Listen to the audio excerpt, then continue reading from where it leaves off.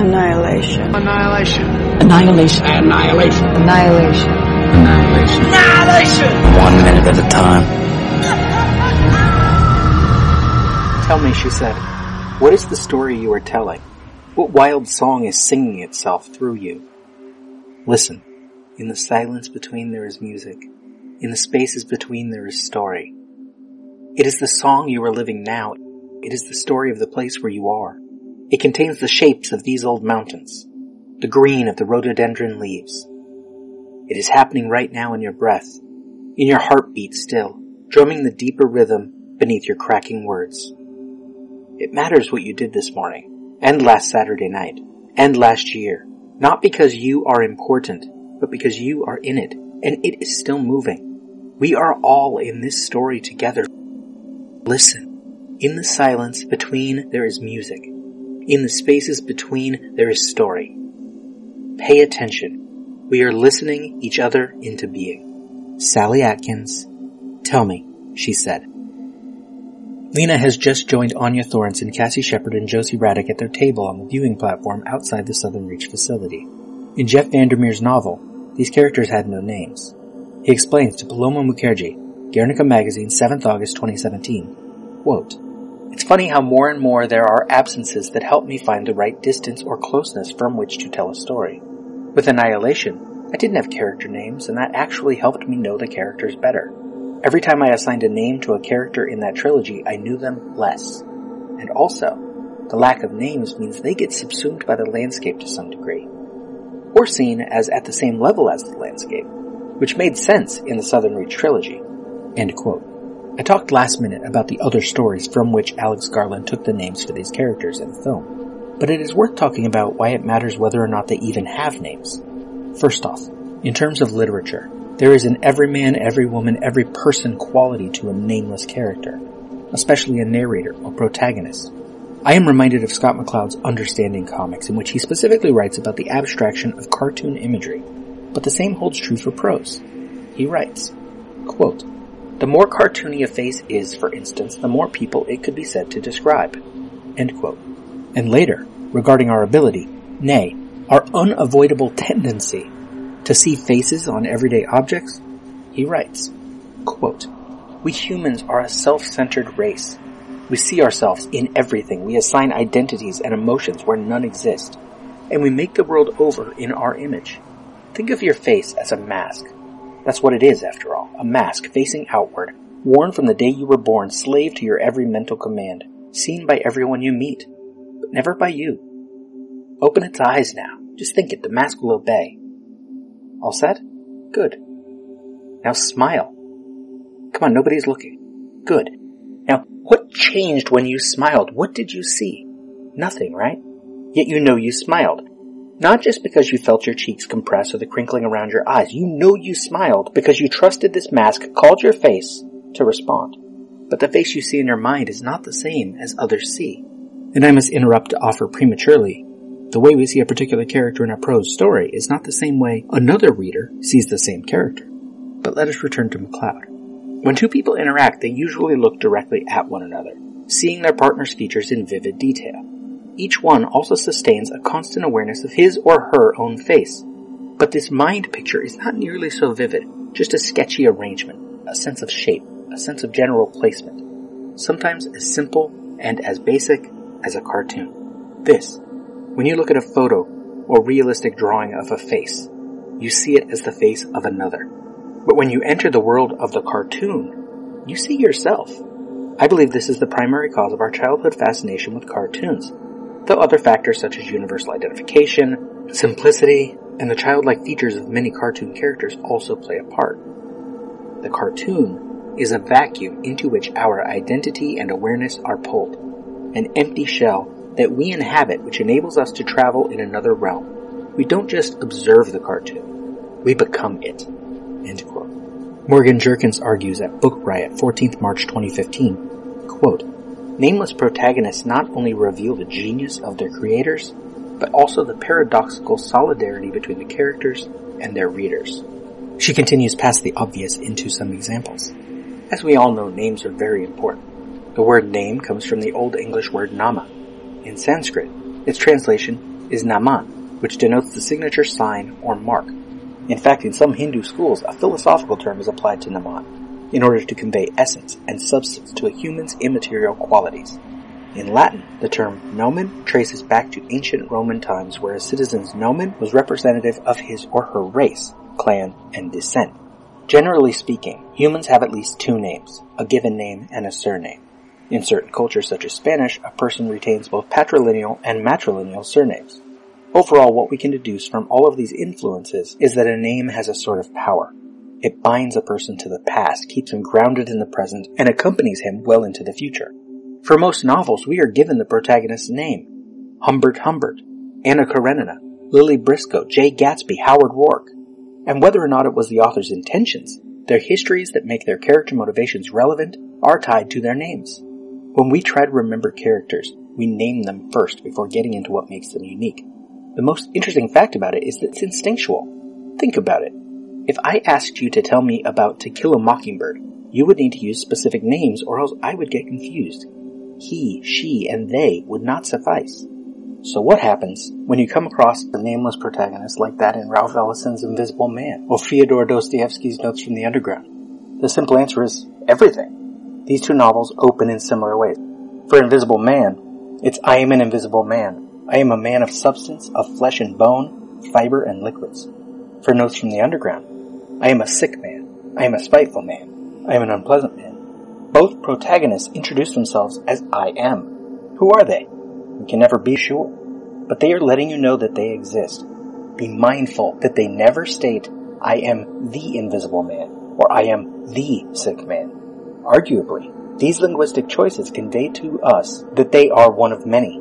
There are others who exist that are just like them, invisible and or sick, but we've never encountered them. Or maybe we have. End quote. Additionally, a character without a name may be indicative of a character in search of an identity. The biologist narrates Vandermeer's novel Annihilation. Her name does not matter because we experience the events as she experiences the events. But the novel also takes the names away from the other characters for a more explicit, potentially more sinister reason. The biologist explains, quote, "We were always strongly discouraged from using names. We were meant to be focused on our purpose, and anything personal should be left behind. Names belong to where we had come from, not to who we were when embedded in Area X." End quote. Already, even before the time frame of The Shimmer has been shortened for the film, one might get a sense just from this brief explanation that this alien landscape changes you. Add to that the suicidal nature of such ventures in the film, and then imagine that this film was perhaps a found footage film, or that it was narrated excessively by our protagonist, or possibly in some Terrence Malick-style alternating fashion by all five of these women, much like the various chapters of Barbara Kingsolver's The Poisonwood Bible. It becomes a very different film if any of these things are the case, and when you forego the first-person narrative, forego the first-person POV, the characters inevitably become more specific. The film audience, taken en masse, has seen Natalie Portman before, has seen Jennifer Jason Leigh before, has probably seen Tessa Thompson or Gina Rodriguez before, and in certain countries has likely seen Tuva Novotny before. These are not abstracted characters any longer. They are portrayed by specific actresses and carry, along with their textual baggage, perhaps some of the extra-textual baggage of those actresses. I will, by the way, be offering profiles of these three remaining women over the course of these next 3 episodes, rather than shove them all into this one introductory minute.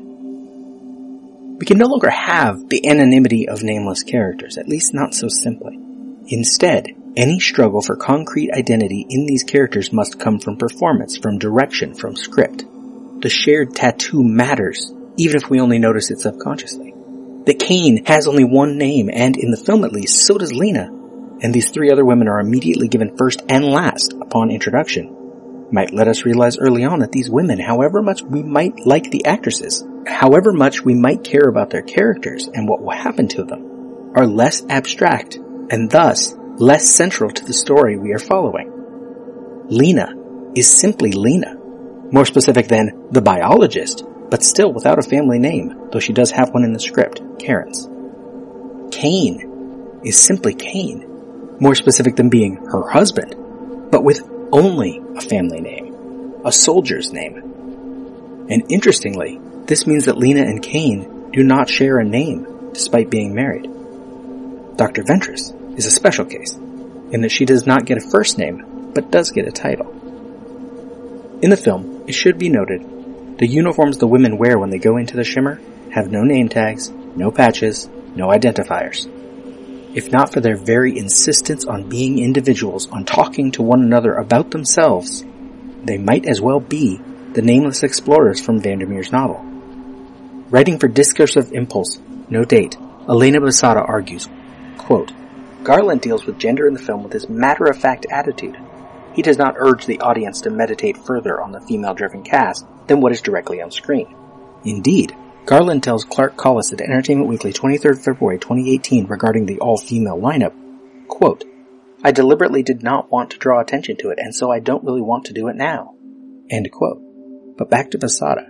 The women are diverse and emotionally complex, imbuing the film with an essence that would not exist without its female-driven cast. End quote. In 2018, a female-led, female-centric science fiction film with a respectable budget is worth promoting before one even gets into the specific premise. That Garland downplayed it may have been a misstep, or perhaps he left more room for the 5 women to promote it and themselves. Coming back to Last Minute, in taking all these various names specifically from J.G. Ballard, Garland not only makes them more specific, but puts an extra set of metatextual baggage on each of them. Now, before we get to the actual exchange at the table between these 4 women, the scripted version of this scene involves a longer conversation between Lena and Thornton alone. From the script, Lena continued, Have you been at the facility a long time? Thornton, Nearly a year now. I was a paramedic in Chicago. Tried to join MSF thinking I'd work out in Asia or something, but my application got flagged by some computer system, and Southern Reach got in touch. That chime with how they got to you? Lena, yeah, similar story. Lena nods toward the Shimmer. Lena continued, Do you ever get used to the view? Thornton laughs. Thornton, it's weird. The Shimmer's the strangest thing I've ever seen. Like, what's the Grand Canyon to this? But at the same time, you do kind of get used to it. You have to accept it, because it's there.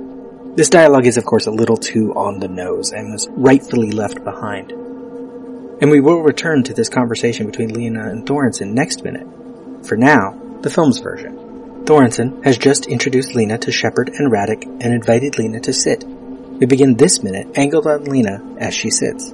Lena, thank you. Shepard, off screen. So, angle over table.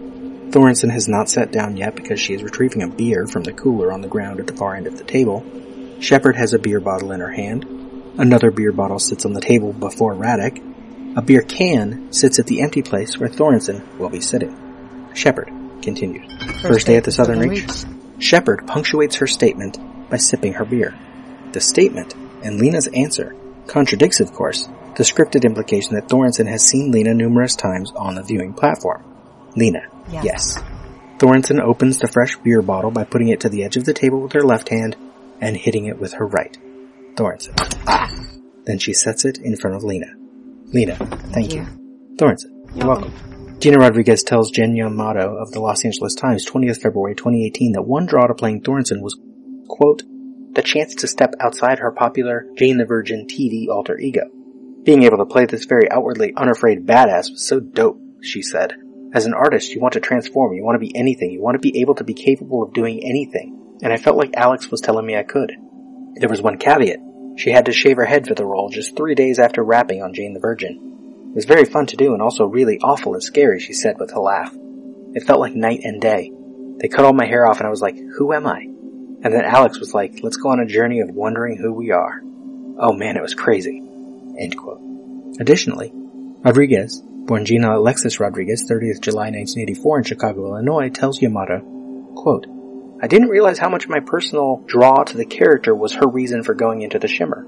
Her reason for going on a suicide mission was running away from her past and her addictive personality, her addictions, and her fear of mental illness and her fear of losing control of herself. I'm always battling the idea of mental health. My fear of it personally, the history of mental health in my family, and not ever really facing it because in my culture we don't really talk about mental health. I got to actually enter my own fear as an actor. End quote. The youngest of 5 children, Rodriguez was raised Catholic and was a professional salsa dancer from age 7 to 17. At 16, She was one of only 13 teenagers accepted into Columbia University's theatrical collaboration, and she attended NYU's Tisch School of the Arts, trained for 4 years at the Atlantic Theater Company and Experimental Theater Wing. Aside from her many stage roles, Rodriguez has 136 acting credits on IMDb, including her titular role of Jane Villanueva on 5 seasons of Jane the Virgin, for which she was nominated for a Golden Globe 3 times, winning once. She is married to MMA fighter Joe Lo Cicero. Regarding the female cast, Rodriguez tells Michael Phillips at the Chicago Tribune 1st March 2018, quote, "It just happens to be about 5 women. There's no yay, women are just as strong as men thing going on. I'm not playing the strong Latina woman in the story. I'm playing a human being with her own agenda, and these characters are using their skills and their intelligence to get through their journey. As a brown woman, I seldom get to say this kind of dialogue. I get to step out of the damn box for once." End quote. Second 8, Thorensen sits down. Lena has already picked up her beer. Lena, you all been here a long time? Angle from behind Thorensen as Lena drinks. Radek on the cut also takes a drink, though she had not yet raised her beer. Shepard. Yeah, right from the start. I'm a geomorphologist.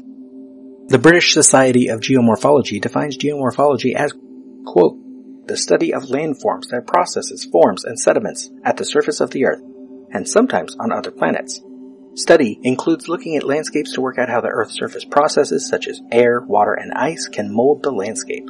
Landforms are produced by erosion or deposition, as rock and sediment is worn away by these Earth surface processes and transported and deposited to different localities. The different climatic environments produce different suites of landforms. The landforms of deserts, such as sand dunes and ergs, are worlds apart from the glacial and periglacial features found in polar and subpolar regions. Geomorphologists map the distribution of these landforms so as to understand better their occurrence." End quote. Shepard continues. "I've been testing the magnetic fields around a boundary, which is like using confetti to test a hurricane." Second 21, Angle past Radek and Shepard on Thorensen and Lena. Thorensen. And I've been here. She pinches her nose as she thinks. 10 months. She looks at Lena, then marvels at what she just said. She looks down, but returns right away to talking with energy and with her hands. Meanwhile, Shepard takes a drink. Thorensen continued. "Wow, 10 months. Paramedic from Chicago. Tried to join an NGO, but my application got flagged." Second 30, Angle past Thorensen on Lena. Close. Thorensen continued. "So, Southern Reach got me." 2 mentions of Southern Reach in this one scene out of only 3 mentions that make it into the film. While the characters have names and have become less abstract than their book counterparts, the setting has changed slightly and become less specific.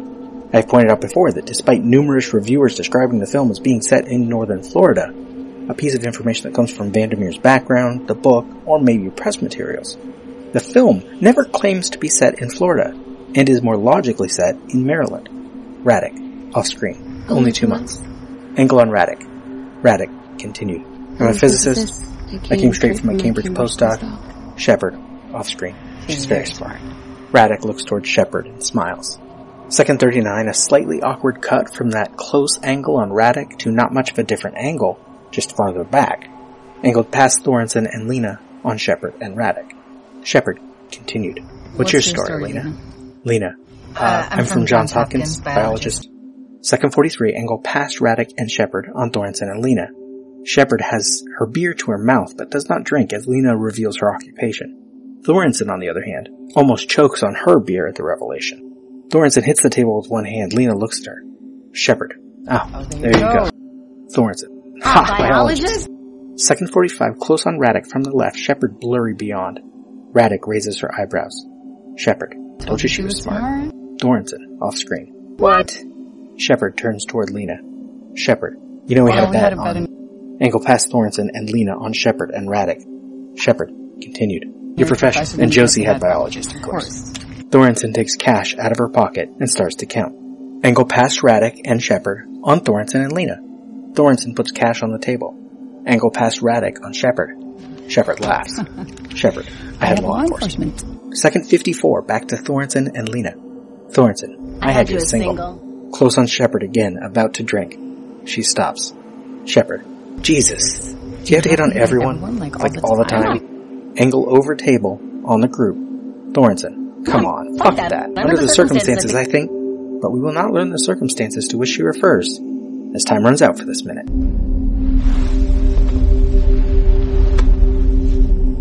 We spoke. What was it we said? Wordlessly watching, he waits by the window and wonders at the empty place inside.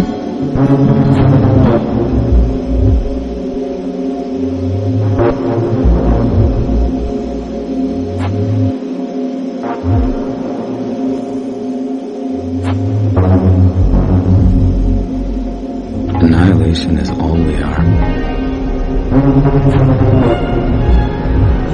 Annihilation.